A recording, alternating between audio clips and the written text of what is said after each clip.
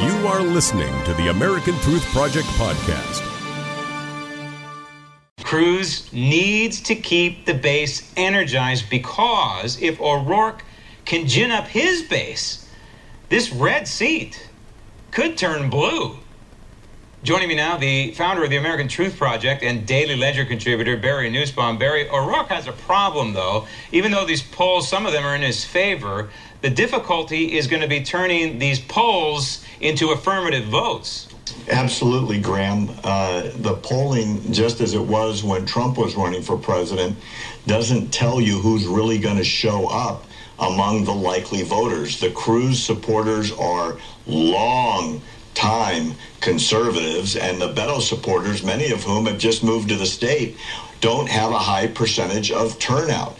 Keep in mind, this state has voted red for over 2 decades on every single statewide office. That's an extremely long track record of Republicans showing up and outvoting the Democrats. But Beto is running a campaign not dissimilar from Barack Obama's old campaign idea, which is go left, be a progressive, raise a lot of money from individuals, and promise to give people free stuff. And so far in Texas, it's gotten the liberals to get excited. Let's see what happens in November. I predict Cruz pulls it out. And it's interesting. He's told Barack Obama, hey, you know what? I don't need you. I don't need you campaigning in my state. I can win this thing without you.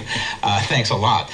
Now, over in California, in San Francisco specifically, an Obama-appointed judge, a lawyer dressed in a black robe, I was thinking of a bad word, so I'm going to use a good word here. He just ruined the separation of powers. Yeah, you know, the legislation coming out of certain judicial offices is shocking, and it is blurring the separation of powers going back to our founders' days.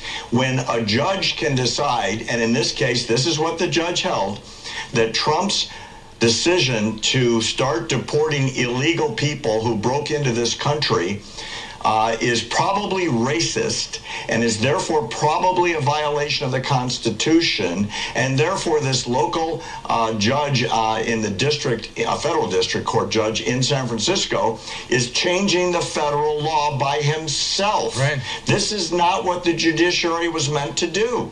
He's legislating from the bench, which, by the way, is what Judge Kavanaugh is pledging he would never, ever do on the United States Supreme Court. Now, in California, of course, it's a sanctuary state for illegal immigrants. We all know that. But St. Louis was trying to be a sanctuary city for abortion. Yeah, this is incredible. The sanctuary idea has gotten to the point where local municipalities, Graham, get this, can decide any law they don't like, they just won't follow. And therefore, they will make it safe to do whatever they decide in their own infinite wisdom in the mayor's office or the city council's office to decide, well, we're not going to follow the law anymore. In this case, they were literally demanding providers of facilities to make them available for abortion, violating certain constitutional guarantees on a federal level that cannot be abrogated by a local municipality. I don't know where it's going to stop. You've got cities literally falling apart because laws aren't being followed because the progressives who are running those cities have gone crazy. And I don't know how else to say it. They've gone crazy. They're ignoring the legislation that the people voted on or the people's representatives voted on. And in their infinite wisdom, they're making their own law. They can't do it, and it's got to stop, Graham. They're making up their own constitution. I mean, think about it. They're trying to force people who may hold religious beliefs to rent their facilities to abortion clinics, even though they don't. That's what we call an infringement of the First Amendment rights of these people. It's incredible they tried this, and thank goodness some constitutional judge came forward and said, hey, St. Louis, gateway to the West, you cannot become a gateway to death. Barry, thanks. Thanks for listening to the American Truth Project, a 501c3 nonprofit. Please subscribe to our podcast and follow us on our social media channels to stay plugged in to the truth.